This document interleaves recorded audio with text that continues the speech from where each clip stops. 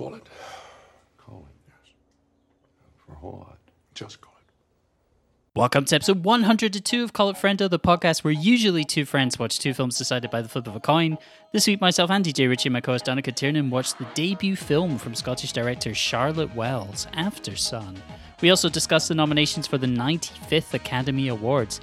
As always, the podcast contains spoilers for the film right from the start. We also spoil Tar and All Quiet on the Western Front in the What We've Been Watching section. Check out justwatch.com for streaming and rental options in your region. You can find us on Instagram at Call It Friendo Podcast. Drop us a line there for any feedback or recommendations. Peace. Me, they can't have me, so they all come and dance beside me. Move with me, chant with me, and if you're good, I'll take you home with me. Live as fuck and twice as ugly. Speak for yourself. What are you, 1.5? Yes, 1.75 times as ugly. I'm much uglier than I was last week because I've got the lurgy, as hear Protestants it. say when they're in secondary school. They say, "Oh, you've got lurgy." I don't know. There was a prod. Is that a Protestant thing to say? I don't know. I kind of equate Protestantism and English. And to be fair, this was a young English kid that moved over to live in a rough part of a small Irish town. So it's quite possible he had Irish connections. Maybe he was just from Lurgan. Maybe he was from Lurgan. Is that a place? That's where the lurgy comes from, yeah. I believe it's in Norn, Ireland. Are you for real? Where lurgy comes from? What is lurgy? I don't fucking know what you're talking about, but Lurgan is a place. Okay, but you're talking about Lurgan is a place on earth. I I believe the song goes in Protestant circles. Lurgy. Hold on, I'm gonna look up. Isn't it from Star Trek? Is it? I have no idea. Well, it's a Radiohead song from their least good Lurgy's album. a song. Well, the first one. Yeah. In your face, Thom Yorke. Thomas. Yeah, Thom Yorke. I don't think Radiohead have been interesting in a while now, to be honest. I'm sorry. I said I'm sorry, and I didn't think much of The Smile either. I don't even know what that is. The Smile. In other news. Yeah, okay. It's a band with Thom Yorke and Nigel Godrich and I like him. He's Johnny good. Greenwood. Yeah. Lurgy, meaning. So you want to know what lurgy means? It's great Not really, podcasting. but go ahead. It's an illness or ailment. Good job. That was a well worth it little detour there. That's podcasting, baby. Have you had a It good week, certainly Andrew? is. I have, yeah. I've changed towns. I'm not even going to say cities because I haven't gauged if there are cities in Montenegro or not. I don't know. They look like large towns. Has it ever dawned on you at all that a British man changing addresses twice in 2 months in Montenegro is suspicious? To you, I mean, it's one of those suspicious countries, isn't it? is it? I think it's fine. It's a nice place. Like, if somebody said to you, oh no, my aunt lives in Montenegro. She says it's quite nice. Or if somebody said to you, like, oh no, I can't go to Montenegro at the moment, you'd think, oh, why not? I would think they've got other things to do. I think they have a busy schedule. Oh, really? I would think they're into hacking or in business with the Tate brothers or something. Listen, just because I do cyber hacking for the Tate brothers, that's got nothing to do with me being in Montenegro. Have you ever watched anything by Andrew Tate? I have not. I listened to a podcast one time with him. I think it was old Timmy Dillon's podcast. And Oh, was he on that? Yeah, I listened to about 20 minutes and I thought, you know what? This guy's he's not all it's cracked up to be. Well, He I might think be a he's bad quite. egg. I thought he was pretty funny. But then like it's because it's quite clear he's like a wrestler almost. It's just a big silly thing. Do you know what I mean? Well, maybe he should stop doing Andy Kaufman's and wrestling ladies because I think he might end up in a Romanian prison for a long time. Yeah, that's looking like it. Yeah, because apparently he's a human trafficker also. And then there's people going. It's very funny.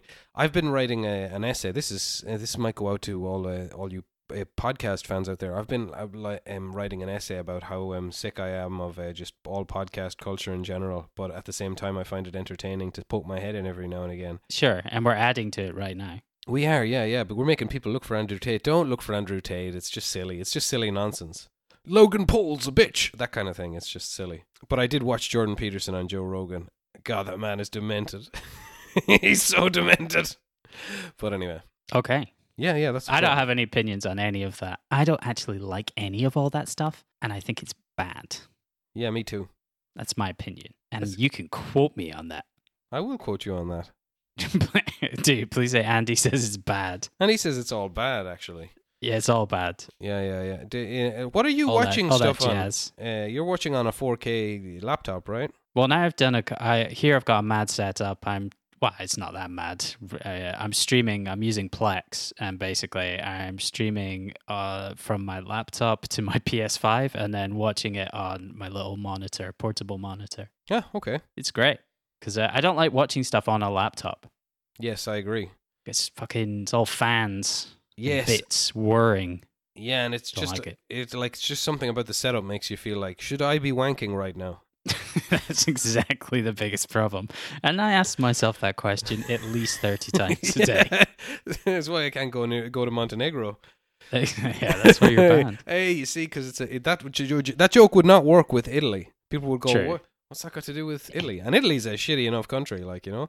Sorry, Italian Okay, I'll let you listeners. put that out there. Yeah. Sorry, Italian I'm not listeners. signing off on that. No, I like Italy. I've been there on holiday a few times. I like it I'm a trying lot. to get back in the Schengen zone. But it is a silly place. Don't tell me it's not a silly place. It's a bit silly. Hey, they've got their own way of doing things. Yes, which is a bit silly. Very proud people. Yes, indeed. Yeah, it's odd because everybody thinks of the Swiss as silly people, but I bet they're very serious. I think they are. In my experience, yes. Have you been to Switzerland? I went to Zurich not that long ago. Oh, that's Year right, and a to a half. film festival. That's right. Remember that? I went to see a film that was entirely in Norwegian Yes, and you got about a what it was stand-up about. comedian with cancer. I think so. Yeah, he had cancer And and he died. Spoilers for a film that I don't know the name of. did you find Switzerland to be a silly place? Not particularly. No. Can you think Zurich of is very unsilly. Can you think of unless any you find places banking silly. that you think are silly? I'm not going to just tar huge places and groups of people with the silly brush as much as I want to. I think Terrassa in Catalonia is silly. Fair play. I'm going to have to take your word for it, as I've been there once and that was enough. Yeah. Silly place. Anyway, on your setup, laptop, monitor, PS5. You brought your PS5. That's pretty cool. What have you been watching this week? Well, have we watched the same things? Well, I watched a couple of bonus things. Which Have you been cheating? Well, no. Well, It's not cheating. I'm still is keeping it? up with. I'm still keeping up with The Last of Us, but I'm going to wait to talk about that when I get to the end. Yeah, I haven't So seen the apart from latest that- episode yet, but I did really Well- enjoy the first two. Yeah, the third one is a big one for non-game players who I think they're probably really sold on it because it's a lovely sort of a nice gay relationship develops.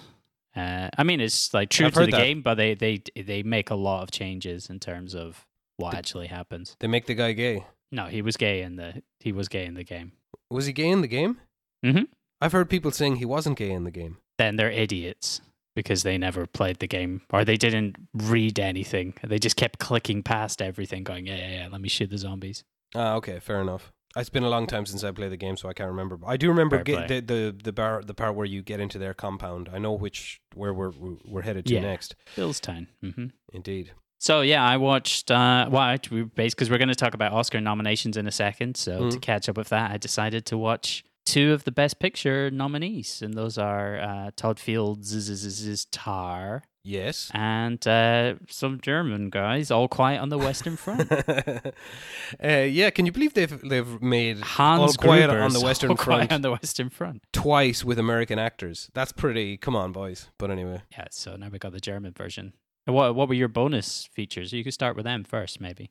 okay. So I've only got one episode left to watch of the final series of Happy Valley. No spoilers, please. We'll give no spoilers. I think some of this is because I have a kid now, so I've been falling asleep halfway through episodes and have to catch up on them, so I haven't been able to get the same sense of propulsion from it as when I watched season 1, and I rewatched season 1 quite recently. But yeah, it's more of the same. It's very good. She very much anchors it. She's just excellent, Sarah Lancashire. It's just great having a character that's kind of smarter than everybody else and a bit bewildered, like, these fucking morons, you know?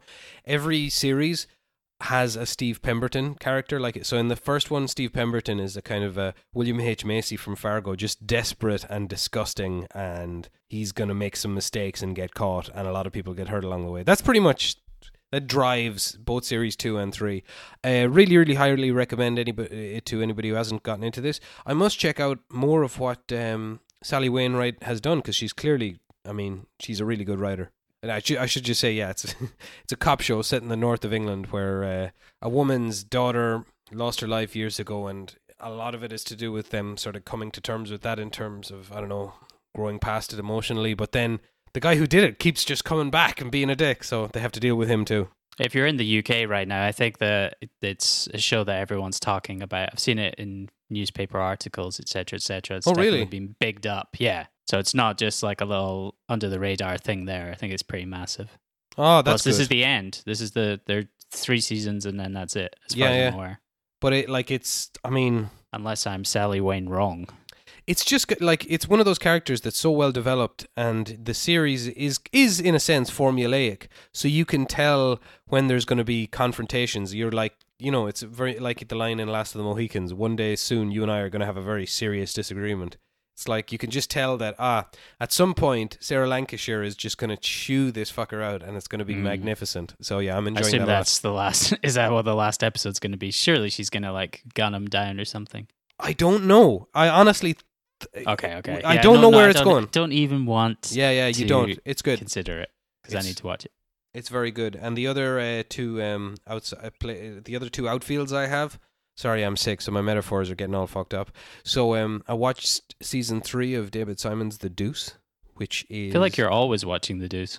I'm not. You finally finished it now. Yes, I finished it. Okay. So I enjoyed the first season so much, I put off the second season for a while. The same happened with the second season, and now I'm done with it. I think it's. I don't know. It's really, really something, that show. It's really a partner piece with a companion piece rather with The Wire. Just about that whole notion of the gradual devaluing of human life in a certain sense. It's like, I don't know, and the commodification of flesh, and but then besides all that, obviously, like those themes are there and they're big. So this is set around New York in Times Square in the 70s and 80s. So around the time where it was at its worst crime-wise, up until it started to get cleaned up with some big real estate developments. And it's just a really, really interesting show that nobody but David Simon would have thought to made of. Obviously, it's been heavily researched. I've heard interviews with him talking about the kind of research he did, and it's fascinating, especially considering where the world is with porno and shit like that today. This was kind of the epicenter of it. People glamorize pimps, and they did look like they look, but they were also terrifying people. James Franco plays twin brothers in it. Maggie Gyllenhaal plays a hooker star turned porn star turned director. So it's all very, very good. I really highly recommend this show to anybody who enjoys David Simon stuff. I would say it's the second best thing he's done, and I like a lot of the things he's done.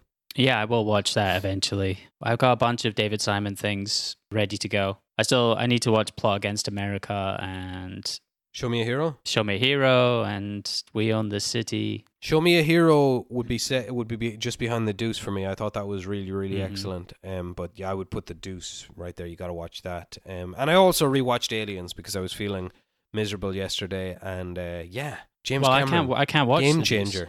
Oh, you're going to talk about Aliens a bit? No, not really. Okay. People have seen Aliens enough. Go on. I was going to say I can't watch The Deuce because it's got James Franco in it. And I'm sorry, but I can't watch anything with an artist in it who I don't agree with. I don't agree with his morals because of his shortcomings.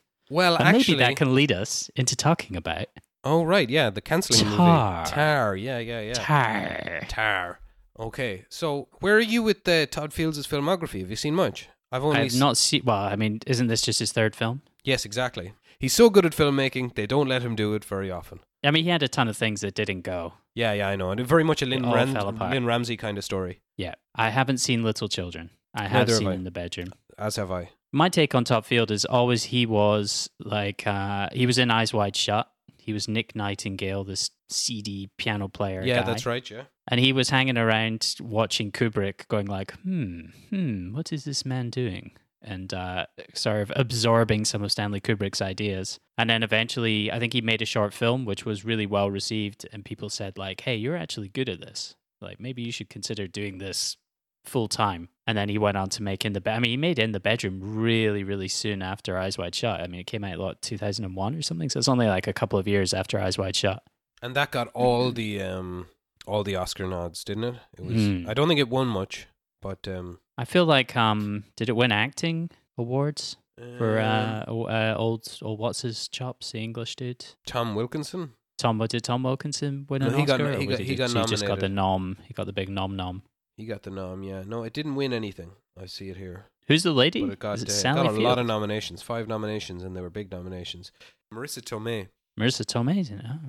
Yeah, I mean that's a very sort of complex emotional drama of parents who lose their adult son and then decide to take revenge. I mean, it's pretty messed up. And little children, I've read through the plot synopsis of that. It sounds horrific. Yeah? Jackie Earl Haley Ooh. doing some. I mean, he's like That's a sex Rorschach, offender. right? Yeah, Rorschach exactly gets released from prison, and yeah, it doesn't sound like a fun time for anyone involved. Oh, the poster even looks very important. And yeah, and then Todd Fields had a bunch of stuff that just couldn't get made, fell apart, and finally managed to get this film made, Tar, starring Cate Blanchett, who he worked with on Eyes Wide Shut. I don't know if they actually would have met. She just did a voice for one of the masked ladies in Eyes Wide Shut. I was going to ask, yeah. Yeah. But I did think watching this film last week, I believe it was last week, you talked about that Irish comedian's poem. No, he's And an when I was Australian comedian. Australia. Yeah. When I was, what's his name? James McGann. It's very funny. James McGann. He hasn't actually got that many followers on Instagram. Oh, well, let's bump it up. Let's get Yeah, James McGann to get him some followers on Instagram, because I did feel watching Cate Blanchett, I was like, oh my God, she's really, really, she's acting. Yeah. She's really, really is a lady who can say words well. Yeah, the most interesting part of this film. No, it's a good movie. I wasn't bored. I'll say that. Let's give the absolute basic synopsis for this. There's this You go. EGOT winning conductor called Lydia Tarr, and over a series of events, she ends up basically getting cancelled. And we see like a part of her day-to-day life, and then we see her life essentially falling apart over a period of time while she has some weird kind of dreams and hallucinations, and doesn't have a good time overall. Yeah, she's a sexual predator also. She Yeah. is. So I mean, I suppose the pitch might be we're one a cynic. So what about we do Me Too with a lady? They've done a Lady Ghostbusters on a Me Too story. No, that's harsh, but you know what I mean. I said being cynical. I'm not cynical. I actually think it's an interesting way to get into the story and the idea of power dynamics. Plus, the classical music world is famously rife with this kind of shit. I've heard someone say, one take I saw online that I quite liked was, it's a film about Me Too, but it's not from the point of view of the victim. Because normally you see it from the victim going like, oh my God, but this is like the abuser, and you don't see the worst of them. It's completely sort of, it skips past all that. Yeah, because because you see the way that they filter it. Like, she thinks she's a victim all the time. There's a point in the film where she falls and smashes her face, and then she tells all her colleagues, she was like, yeah, someone roughed me up, like, because she's constantly sort of playing on that. yeah. Did you like it? I did. I don't think it's, I mean, I've gone back through and I've read a lot of things of people saying like, oh, there's all this kind of symbolism, all these, you know, like, this is a student of Kubrick, et cetera, et cetera. There are things, if you're into classical music or you understand this world, there are things that you'll get from it, but like, ultimately I enjoyed it. I don't think it's at that level. I don't think it's like the greatest thing ever. There were 3 scenes that I really, really enjoyed. I mean, it's kind of the sort of culture wars elements of it, I was not looking forward to. I was like, oh God. But I did enjoy her scene where she takes down this like Juilliard. Yeah, that was fantastic. That was just really good. because it's funny. It's one take as well. Yeah. I just found it quite funny. The other 2 scenes I really enjoyed were the one where she warns the child, to the girl at school, to stop bullying her daughter. Yeah.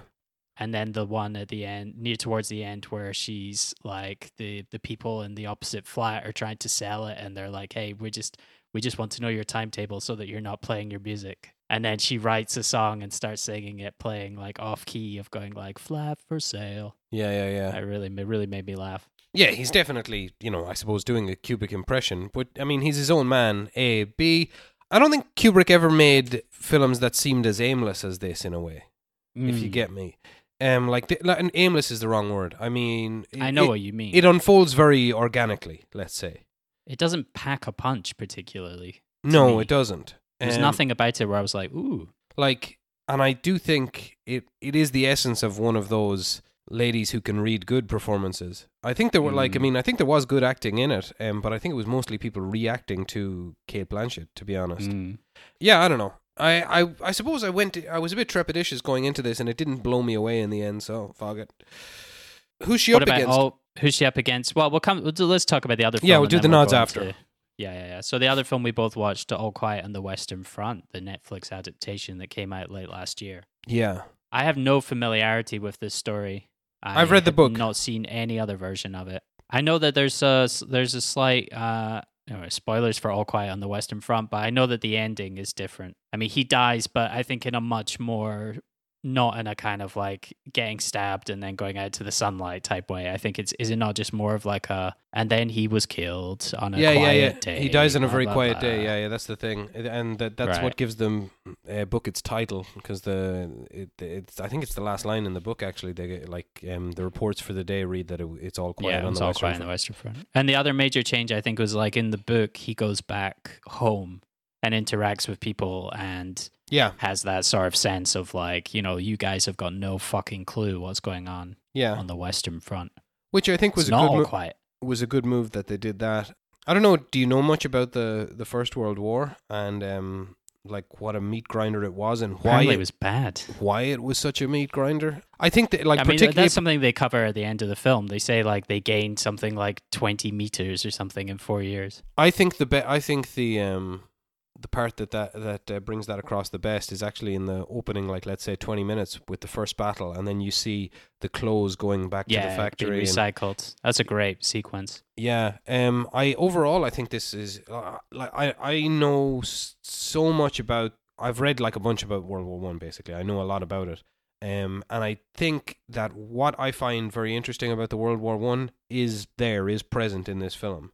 I think they do well to not have him go back home, because I think, I don't know, it's like these guys are living on a different planet by the end of it. They look hard, like they look hardened, all the actors in it by the end of halfway through. It starts off with just boys who are, it's that typical thing where they're like, yes, we're going to war. And then, obviously they see the reality of it and they're like, fuck this. Yeah, indeed. But there's the one sequence that sold the film for me is, I mean, it's textbook, but the tanks, when the tanks appear, fucking terrifying. Yeah, it's one of the most horrifying and terrifying things I've ever seen. Yeah. Absolutely brutal. It reminded me of, I read a Tolkien biography, and J.W., like the author of Lord of the Rings, he was there when the first tanks appeared in World War One. And like it just like it informed an awful lot of what you see in like Mordor and stuff in Lord of the Rings, because even though the tanks were on their side, everyone was just terrified. Imagine nobody had seen anything like that. So like Sauron is German. Yeah, totally. Did you not know that? Yeah, that makes sense. I think in a way this is a superior film to 1917. 1917. I thought so too. Yeah. I think 1917, like the first time I saw that on Phenomena in Barcelona, I was like, I mean, see that on the right side screen, it'll stay with you, you know? I've watched it once since, and there's...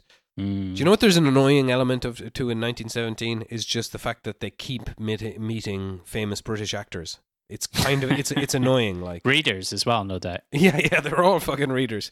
Oh, by the way, the guy's name is James Donald Forbes McGann. For anybody who's looking out there, he writes. He put up one new poem today. It's quite short. I'm gonna read it out for you. Only a year ago, Kanye was at the Super Bowl wearing a mask and getting booed. I think it was about Pete Davidson. I wonder if Kanye will go to the Super Bowl this year. A year is a long time. Surely nobody remembers that Pete Davidson thing. Lovely, beautiful. But I wish I hadn't been so sick watching this, because this sort of thing is my bag, baby. Much like you and your Swedish penis enlarger pump. Yeah, that's a sick reference, bro. Both of these films were 2.5 hours long. That was the only challenge, was like churning through them. Do you know what though? Like I'll say this for Tar. It really picks up near the end. Like when stuff is falling apart, it's better. It sounds sadistic, but it is. Like just when she goes home and she sees her brother and stuff like that. Yeah. And it's kind of like, I don't know, it's quite interesting because you kind of get the prestige, what a distance that can get you from who you actually are. And then I love that Todd Fields' version of her just career being dead is her playing music at a cosplay event. Yeah, it's a Monster Hunter World cosplay event. I thought that looked all right. She's in the Philippines. Spoilers for Tar here. She ends up just doing this, like cosplay event, but it looked fine. Yeah. And it's very clever when she goes to pick out a hooer and they're all set up like an orchestra. Yeah, and she chooses the same position as well as the cellist. Respect. Yeah. Number 5. And the number 5 apparently has some meaning. I don't know. That is probably the best psychological insight, I think, to a character like that is despite everything that's happening around her at the time, she takes the Russian one on the trip with her, which is just such a dumb move. Yeah, and she's being used by her as well. Yeah. Which is impressive. Hell yeah. Fair play, Russian lady. Good on her. Indeed. Yeah. So what are the nods like? I can't remember them off the top of my head. No, let's have a look through them in mind-numbing detail. Okay. So the 95th Academy Awards is going to be held on March the 12th. Who's hosting? Old Jimmy Kimmel's. Jimmy Kimmel's? Yeah, Jimmy Kimmel's is doing it. Right. Good for him. Very good. But it's being produced by Glenn Weiss and Ricky Kirshner. Thank God. Who are they? I don't know. The Oscar guys. All right, here we go. Best Picture. 10 nominees, which again is far too many. Silly. Can we stop with that? Can we bring it back down to Very 5? silly. Or I like when they just did 9. Remember when they who did they gave it was like a fuck you one year to something and going like, we're just going to do 9. That was the year that like the South African film got nominated, District 9. Oh, that's a long time ago now. So Best Picture nominees are All Quiet on the Western Front, Avatar: The Way of Water, The Banshees of Inisherin, Elvis, Everything Everywhere All at Once, The Fabelmans, Tar, Top Gun Maverick, Triangle of Sadness, and Woman Talking. I've seen a surprising amount of these. I've seen 5. All but 2, I think. No? Oh, because you haven't seen The Fabelmans. Wait. So I've seen... Oh, yeah, I've seen most of them, actually. You've seen most of them. I've seen I just All Quiet, haven't seen Avatar. Women Talking, and I neither. haven't seen Elvis. Yeah.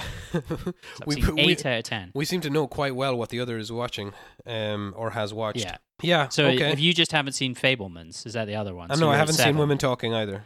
No, but I mean, so you've seen 7 of them, Yeah, right? exactly. Yeah. Okay, so Fabelmans, as I've said before, I really didn't like, and thinking about it more and more, I'm almost even worse on it. The more time that passes, the more it pisses me off. I shared an article with you of some guy who went to school with Steven Spielberg, basically going like, "Yeah, this is horseshit." Yeah, which I like. It's such like an idealized of he's like, I'm 70 years old or whatever now. I'm going to rewrite my childhood to make And then it I look was like cool. I was a winner. Yeah. And then I was super cool. And then everyone clapped. Yeah, that really pissed me off more and more. But that won the best drama Golden Globe, so yeah. it's up there. It's got a chance, which was worrying. Women Talking, I will eventually watch. Elvis, I can't bring myself to. I've pull seen the first trigger on 20 that. minutes of it. It's very long as well. It's just I'm not into it. I'm very much not into Tom Hanks as what's his chops. He's awful. The Colonel or whatever. Yeah, exactly. So I think there's 2 questions here. What do you think will win? What do you want to win?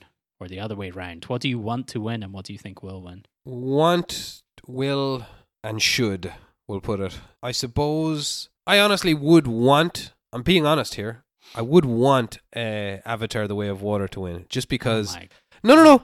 Bear with me. Okay. I just like fucking... Okay, so you've got Steven Spielberg making his pat on the back, The Fabelmans, for the Hollywood elite, which is why it's nominated. He's like, oh, you made a film about your life and you're so brilliant, you deserve it, Steven. In the meantime, like Avatar, like James Cameron has just been on the other side of the world cooking up ideas out of his own head and crushing all other IPs that other people came up to. And I like that. And I would like to see that because I think it would really upset people. And that's what I'm after. That's what you want to do. That's fair. I would go Banshees of Inisherin. That should win. That's the best film on the list that I've seen. I just think that, to me, is the most enjoyable. That's the one that I want to rewatch straight away. And I thought it was excellent. All across the board, I thought it was, like beautiful scenery, very funny, amazing interactions between the characters, great performances, and then that terrible, terrible sadness that underpins everything, why you've got people from, like, mainly from the US going like, how is this a comedy? which I enjoy no end of them going like, this is one of the most depressing things I've ever seen. How is it a comedy? I didn't actually mention it to you. I rewatched it with Belen, Respect. and yeah, it's that same line made me laugh again so much this time. It's like, but he's a thinker, Colm. I'm a thinker. You're not, Colin. You're not. So that's your should. That's your should. I guess I would say, I think my should is what I think will win. I'll go Everything Everywhere All at Once will win. Do you think? Yeah, I've got faith. I believe in it. Yeah, my should win would be the Banshees. I just think it's I think it's fantastically shot as well, and I don't know. I think he's made everybody look bad with how good that film is. What do you think will win? I think The Fabelmans will win. God, I really hope not. Is it? But why? I just think, is that like a, hey, Stephen, Yep. you're getting old. This is about his respect towards your life story. As I said at the time, like he thinks his life story, and someone told him his life story was interesting. I just disagree. I like these aspects of his life. I'm sorry, like I just don't agree. Yeah, his co-writer told him it was interesting. Yeah, right? it was Tony Kushner, who's one of the producers as well. I think it was. I seem to remember it was when they were working together on the remake of West Side Story. And Tony Kushner said, like, you need to tell your story, Stephen Esteban. I'll never watch the remake of West Side Story. Yeah, I'm good without seeing Ansel Elgort dancing around. Okay, best director. I have seen all 5 of these, so for once I can actually comment and give a full opinion on this. I think this is a more difficult one to be sort of cynical about, because I do think a lot of the time the person who's directed movies the best comes away with it, or at least there is merit involved in it. For this reason, well, I don't know, but I think the man who deserves best director would be Ruben Östlund, personally. I would have to give it to the Daniels, just because of how complex Everything Everywhere All at Once is. Yeah, and actually the money they made it on as well is... I remember being very impressed by that. Maybe you're right. I just remember that long sequence as the boat in the storm in Triangle of Sadness. It was great. That's true. Just that is true. Incredibly well put together. I wouldn't mind any of these except Spielberg. Yeah. That's the only one that'll piss me off. I would like Steven Spielberg to win, and then James Cameron to take the stage and go, I'm going to let you finish, Stephen, but Daniel had one of the greatest films of all time. If Steven Spielberg wins, I hope that Todd Field runs up on stage and pushes him off the podium. Yes. That's pretty funny when she does that, isn't it? Reference, yeah. I thought that was quite funny. As she gets removed by security. Yes, okay. So next Best up. actor. Yes. Austin Butler for Old Elvis. Austin Butlers, yeah.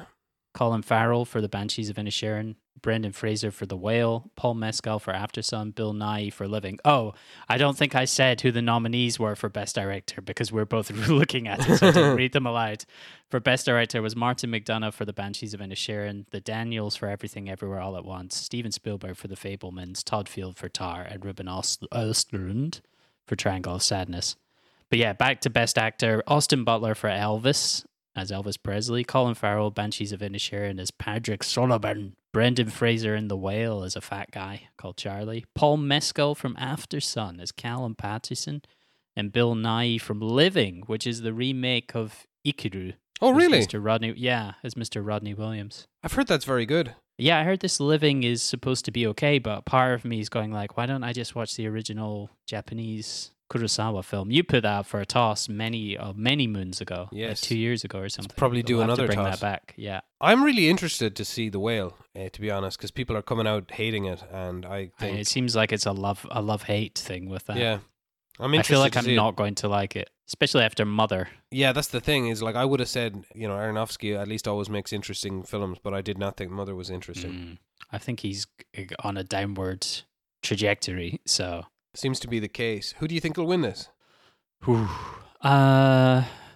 I think Austin Butler might be in with a shot with Elvis. Jesus, I hope I feel like that's the kind of thing they might go for. I would choose. I mean, I'd go for either of the ones I've seen. I hope Colin Farrell or Paul Mescal win. You'd go Irish all the one way. Of the Irish boys, yeah, one of the Irish boys should win. Hell yeah, I'd go with one of the Irish boys as well. I'd like to give it to Colin Farrell because he deserves an Oscar at this point. He's such an excellent actor. Like he's an absolutely brilliant actor in everything. He's one of those ones that if he arrives in a scene, I'd go, okay, right, at least this will be interesting. He went through a real tough period for a while where he was taking on dog shit projects. So it's amazing that he did eventually sort of claw his way back from like about the sort of late 2000s. Do you know what he attributes that to? equating drinking, probably. Well, yeah. So he says when he first arrived in Hollywood, he would just be partying like a lunatic, and he'd be at people's houses, and they'd be like, "Hey, do this movie," and then he'd be like, "Yeah, all right, I'll do that."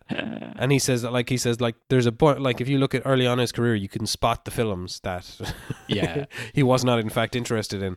Yeah. Okay, best actress, we've got Kate Blanchett as Lydia Tarr in Tar, Ana de Armas from Blonde as Marilyn Monroe, Andrea Riseborough as Leslie from To Leslie, Michelle Williams as Steven Spielberg's Mummy in The Fablemans, and Michelle Yeoh as Evelyn Kwan from Everything Everywhere All at Once. I think Michelle Yeoh will win this.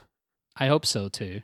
I wouldn't mind seeing Andrea Riseborough win it because I haven't seen the Just film, to piss everyone off. but I think she's a great actress. Yeah, and just to piss everybody off. Did you hear about that shit? Yeah, so that was What a her bunch of bollocks. nomination was controversial because there was a big she's white. campaign behind it, and it stopped. Actresses, some non-white actresses missed out on nominations, and I think the argument was this To Leslie. I don't know if anyone's watched it.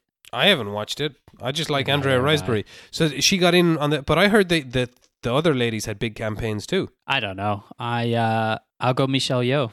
Yeah, I'd say she'll win. I hope that Blonde is not a good film. So I have not watched it, Yeah, it's not and good. I do not want to.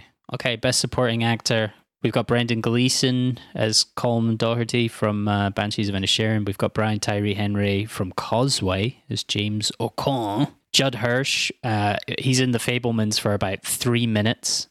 Barry Keoghan as Dominic from Banshees of Inisherin, and Kei Kwan from Everything Everywhere All at Once as Waymond Wong. Oof. You got two Banshees up against each other. No, well, from Banshees, I'd give it to Barry Keoghan. I prefer Barry Keoghan just because he's so funny. He's very funny in that movie. Yeah. Very, very funny character. I I just hope it doesn't go to Judd Hirsch because his character in The Fablemans is like a big, over the top. Well, He's the uncle. Do you think it could be like what's his chops? Paul Newman winning for Color of Money or something like that? Maybe Hirsch is getting towards the end of his life, certainly. So if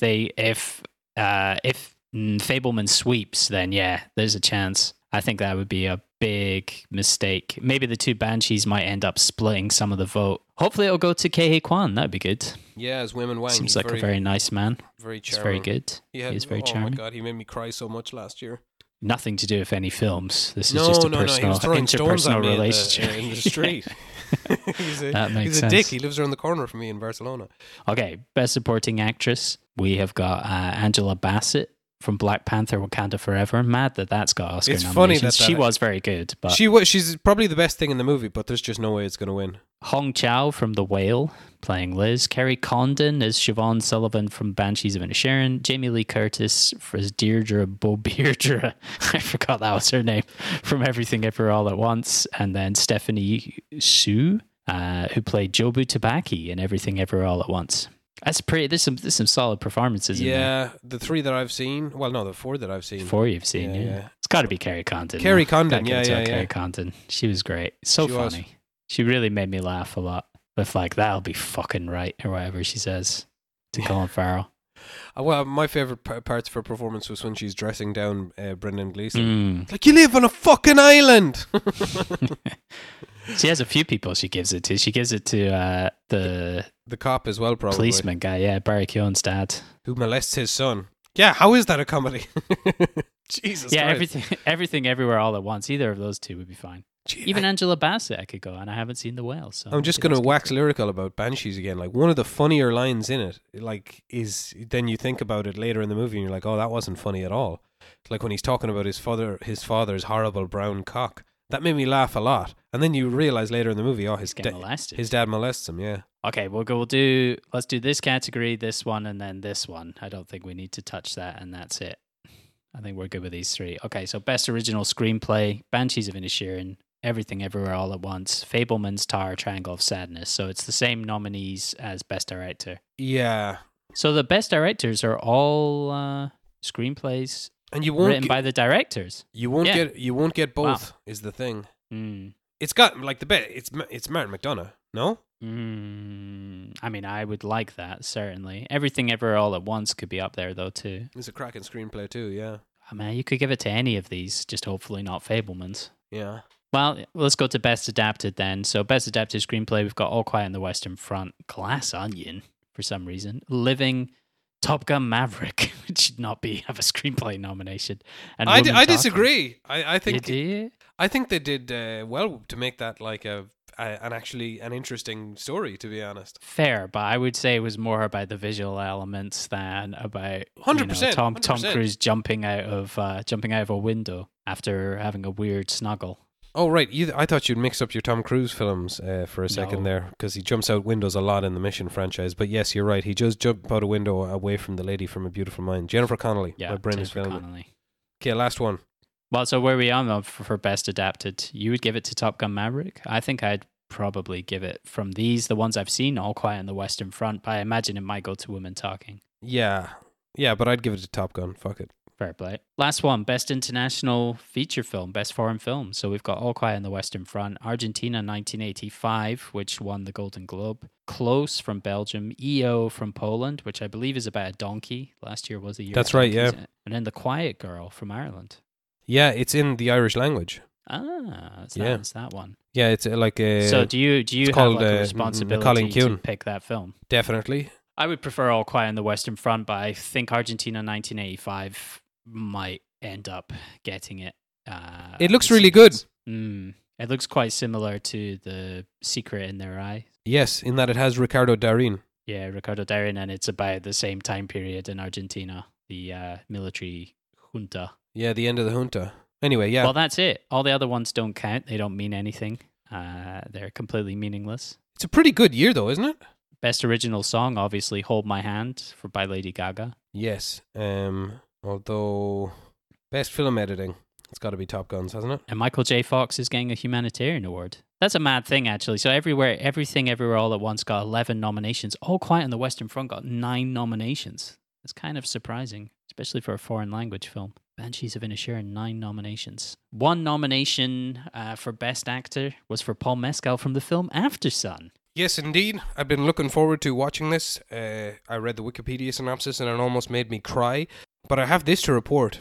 Watching the actual movie was almost too close to reality for I couldn't even cry at it. It devastated me so much. I found it absolutely devastating. I watched the film before reading really anything about it. I think I might have looked through the synopsis, but quite a while ago, a few months ago, so I didn't really remember anything about it. But I enjoyed the film so much that I went out and I listened to multiple podcast episodes with the director, Charlotte Wells, and I also watched all 3 of her student films from when she was studying at NYU. Yes, and you've said they're worth watching, right? I'd say so.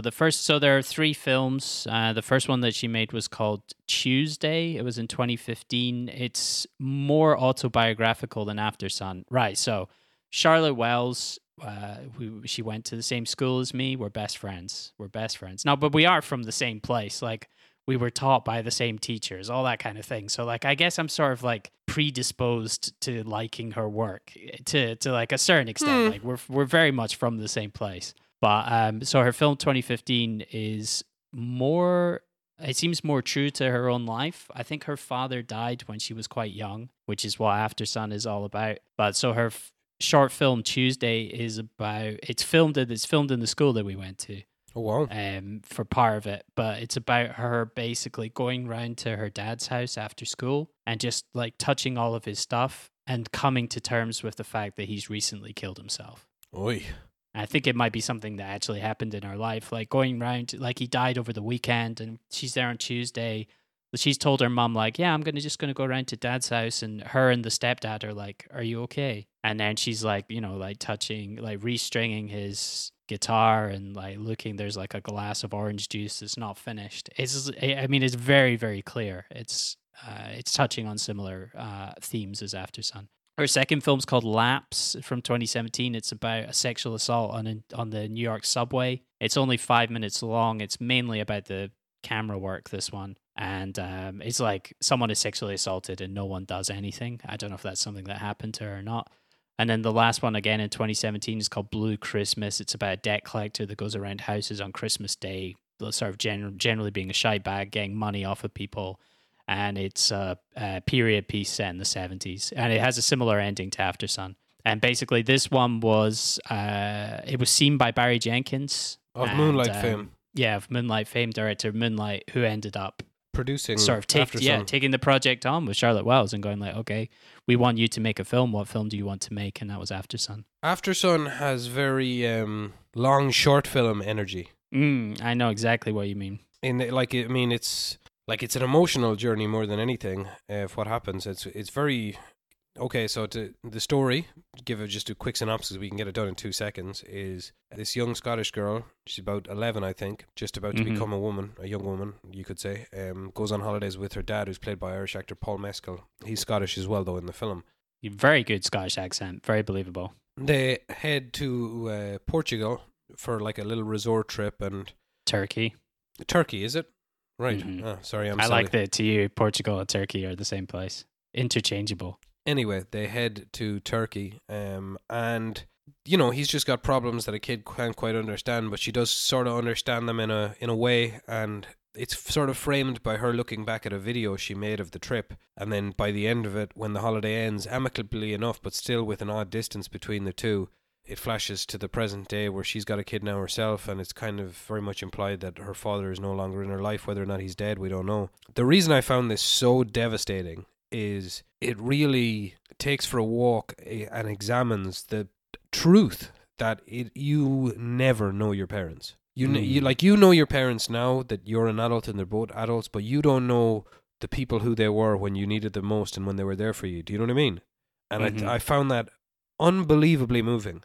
Jeez, I might get to cry now, actually. I didn't cry during the movie. It was so upsetting for me. Because, I have my daughter now, and I was there thinking about my own parents, and I think this absolutely nails it. It's just there are just things going on for him that she can't understand, and he doesn't want her to understand them either.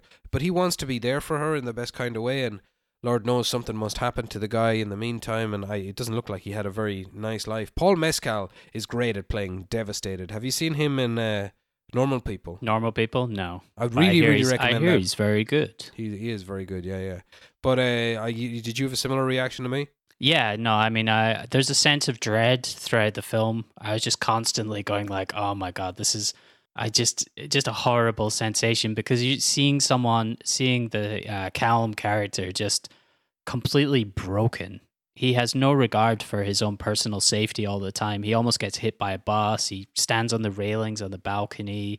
He goes scuba diving even though he doesn't know how to do it. He's just constantly, he ends up he dives into the sea late at night, and there's that sense that he might drown.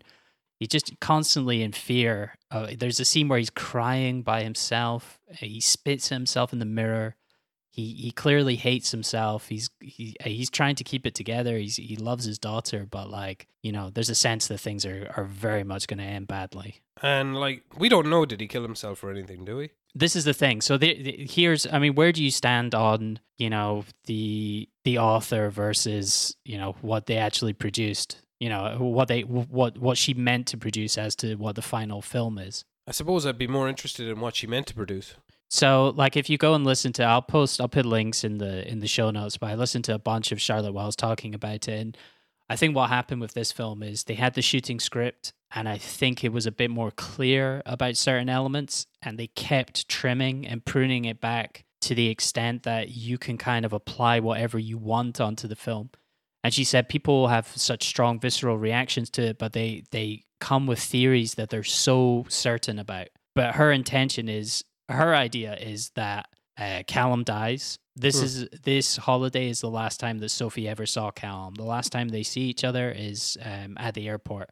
They've flown back to London together, and then she's flying up to Edinburgh. And that's the last time they ever saw each other. And then later on, 20 years later, Sophie has the rug that Callum purchased, and she's got the videotapes from the holiday. So presumably Callum is dead. That's the original intention. But I also read, when I watched the film, one of the first things I did was I Googled, was Callum gay? Is Callum from Aftersun gay? That was one of the first things I looked for. And what do people think? They think he was gay? Well, there was a number of people saying that he has that kind of interaction with the diving instructor that's very, very flirty. I saw another thing like this. There's another couple of things that happened that seemed to suggest. I don't know. I thought so too. How amicable how he gets on. Yeah, Well he gets with on really well with the mother, and Yeah. they say that they love each other. So it seems like, yeah, like perhaps that was what broke up their relationship. But again, listening to Charlotte Wells, apparently they cut a whole section of the plot where he was going to be shagging the tour guide lady. Okay. So no. So again, that's just something that's been trimmed back, but trimmed back down to that element where everything is confused. Yeah, because I nothing mean, is it's black ultimately and from Sophie's perspective. So Which is, I think that's what they tried to go for, is to be like, you're viewing it, through the lens of a child. So she's Yeah. still trying to figure out the world. She's not sure. I mean, she ends up kissing that boy. Well, she's way better than that boy as well. I mean, that's like, she's Yeah. not doing well there. That's a terrible mistake. And then by later, But you know, that by scene is her sweet. being grown up, that is very sweet. But by the time she's grown up, we can see that she's Gay. actually gay. She's gay. She's living with her partner, her female partner and child. yeah, I don't know. Could I watch this again in a hurry? To be honest, I found it really. I mean, it emotionally crippled me. The only thing I didn't like was the reveal that Sophie was wearing a Hearts shirt. at Oh one yeah, point. I didn't like that either. When I saw that, I lost all empathy for the character. I was like, well, I don't really care what happens, because I presume Callum's also a Hearts fan. Probably, yeah. So if he wades into the sea and doesn't come back, I'm not too bad with that. Good God. As I think Renton said in the book of Train Spotting, I'd rather see my sister in a brothel than my brother in a heart strip. Nice. And I can't disagree with that. It's accurate. If you're listening to this and if you have no idea what I'm talking about, Sophie, and I presume Charlotte Wells, must be from the wrong side of Edinburgh, and she supports Heart of Midlothian, or her family support Heart of Midlothian, and not Hibernian, the correct choice. Yes, which is odd because you're a Protestant. But not practicing. But aren't you supposed to support Hearts? No, I'm from the other. We don't actually go in for all that sectarian jazz. That's Glasgow. Thank you, sir. Is that what you call it? Sectarian jazz? Yeah, I like. Yeah, if you listen to the latest sectarian jazz mix. I mean, if I did stumble upon that as a genre section in a HMV, I would be Oh, looking. yeah. I'd be buying immediately. Clean it out. Yeah. But supposing you bought Catholic sectarianism instead of Protestant sectarianism, or You vice have to versa. buy, in my buy case, the right type of yeah, sectarian jazz. exactly. All right. Well, I'm not the most talkative, as you might have noticed this week. I am fucking dying over here. But Yeah, we've said very little about it. What did you think of Frankie Corio and Paul? Yeah, Mescal, lead the me. leads? The leads. I think they're both excellent. I think she is. She actually reminded me of a girl I know. I think she's probably got a big future ahead of her, I would say, to be honest. Charlotte Wells said that Frankie Corio is like a kid that's been raised by TikTok, and she can mimic things perfectly. So I think I wouldn't be surprised to see her. I think she's already made some other feature where I think she's like playing a character from the US. So I think accent wise, she'll be able to do whatever. She doesn't have to play Scottish. Is she Scottish? Yeah, she's from Livingston. Do you know, does she actually support Hearts? I doubt it. I hope not. They held like casting. They looked at something, hundreds of kids, and this was the one that was the best. Apparently, like really good at acting. She could, cry and then immediately switch it off and be like, okay, hey, what are we doing now? That's what you want. So yeah, she sounds like she have a great career ahead of her. And obviously, like Paul Mescal's, this is his time now with the Oscar nomination. He's going to be securing some great roles, I imagine. He's only 26, which is wild. I don't think he'll, I can't picture him cropping up in Marvel movies or anything like that. No, but he could do a lot of these, something like After Sun all the way, and more prestige-y type things. I'm sure you'll see him doing some reading, maybe.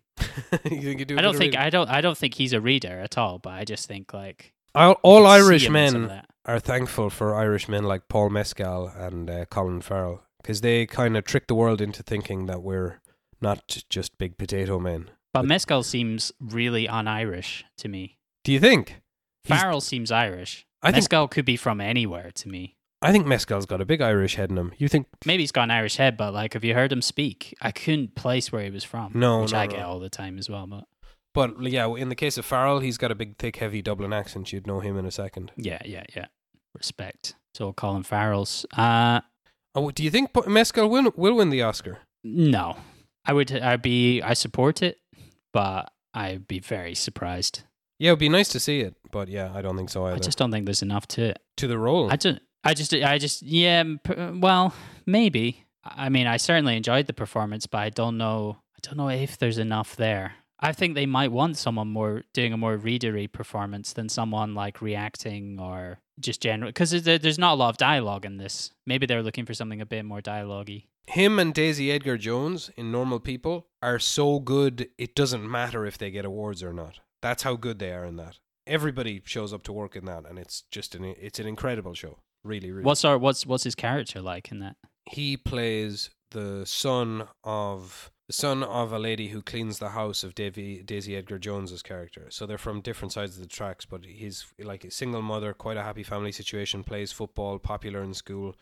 Daisy Edgar Jones's character is, her family's all wealthy, but you know, it's a psychological mess up there, let's say.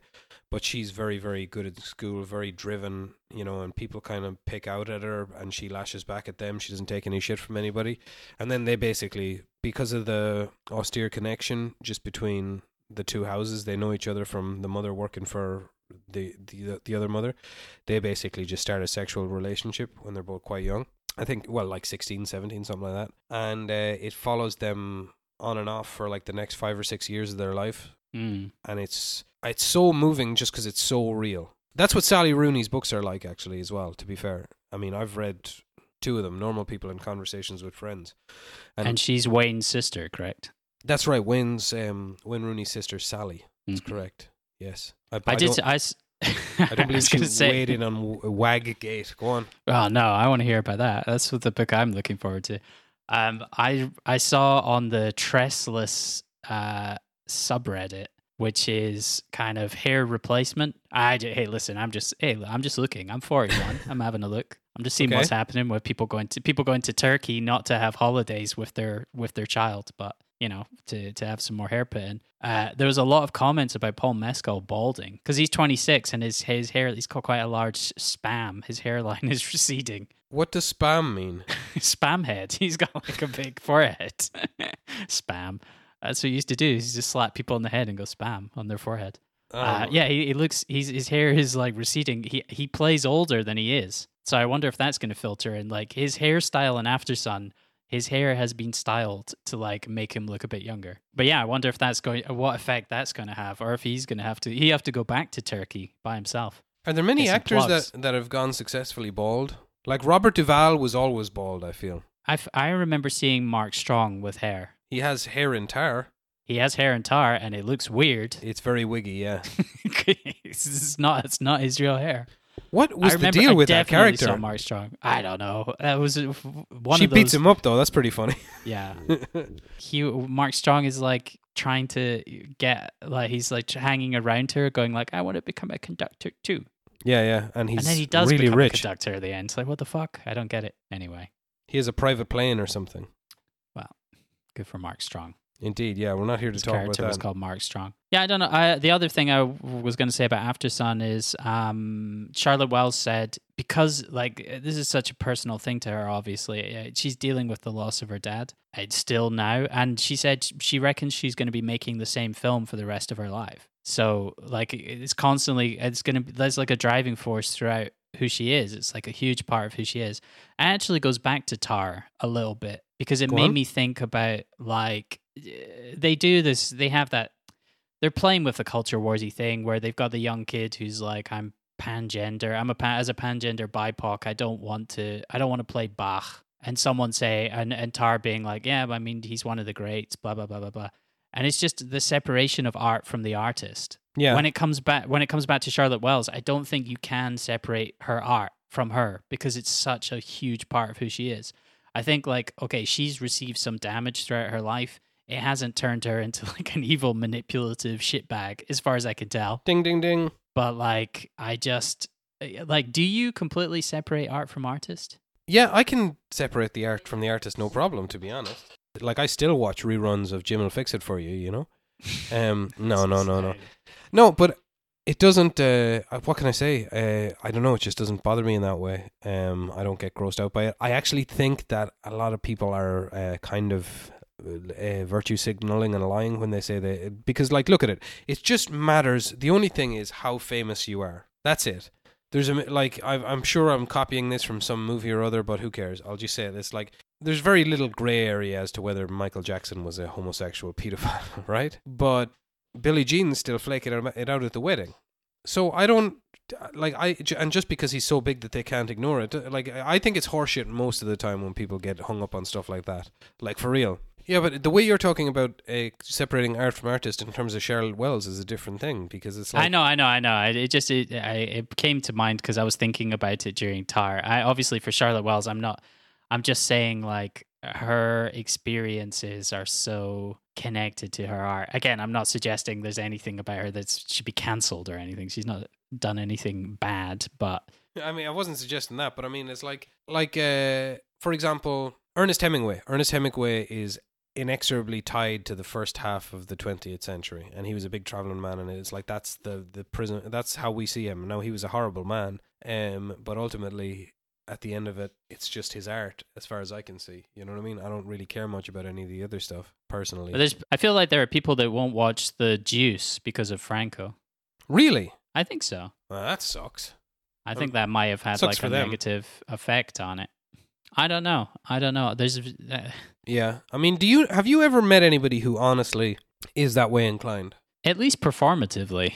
Yeah, but that's what I mean. It is a performance. Yeah, I don't know. Who knows? Who knows what happens behind closed doors? Who knows when people are left alone with their media? Now, I'm going to use a lot of vagueness here and no names, but you and I know of at least two people who would have vocally disapproved of a very famous person. Yes. Very vocally disapproved. And when that famous person was in their locale, they did everything they could to get near said famous person and sit down in the same room as said famous person. Yeah. That's performative. This guy's name was Louis something. Oh, no, wait, let me change that. Something CK. Something CK, yes, exactly. Yeah. And I don't know. I like you said, I do think it's performative. I think maybe if there is somebody out there who got his willy fondled by Kevin Spacey on numerous occasions when he was working as a porter in a hotel when he was a teenager, maybe he has a hard time watching The Usual Suspects, and I don't blame him. Maybe he doesn't like Superman Returns. God bless. Maybe he doesn't like The Usual Suspects because he feels like it's from 1995 and it just he's like, this just doesn't hold up anymore. I don't like the filmmaking. Seeing as we were talking about new movies today, and I'll have to wind down soon. I was just talking with Belen the other day, and I like one of the people I work with regularly now at the moment on projects is 22 years old, and as they're thinking is like, I think to myself, oh, I'm cool. I like old movies like The French Connection, and she thinks, no, you like old movies like The Usual Suspects. Those are old movies. It's No Country for Old Men. Is an old movie. It's even worse. Yeah, I know. Maybe our branding isn't relevant. We need to change that. No. Yeah, make it even older. Yes, make indeed. it from the 1930s. Yes. Triumph of the Will. The Triumph of the Will. Yes. Oh, Yeah. How have I not watched your favorite film in the world ever? Yeah. I mean, we really need to get that tossed up. Speaking of tossed Absolutely. up, next week we're watching, what's the double bill The again? Samurai and The Prophet. Ooh, yes. Like French films, boring, pretentious French films. Don't know what the next new one will be, do you? No, I don't. I don't think I can make it to cinema to watch Ant-Man and the Wasp: Quadrophenia. So, Look, we're just going to miss it, and then we're not going to be involved with Marvel anymore. That's what's what if going to it's happen. good though? It's It's Peyton not going to Reed. be good. How can Peyton Reed make a bad film? He made The Breakup, starring Vince Vaughn and Jennifer Aniston. I know he made The Breakup, and also that got those two together in a nice relationship for a while. I know. All right, that's enough from this big six sausage. Andy, you've done very well to hold down the fort. Thank you very Thank you. much. I love you. I love you too. Bye. Bye.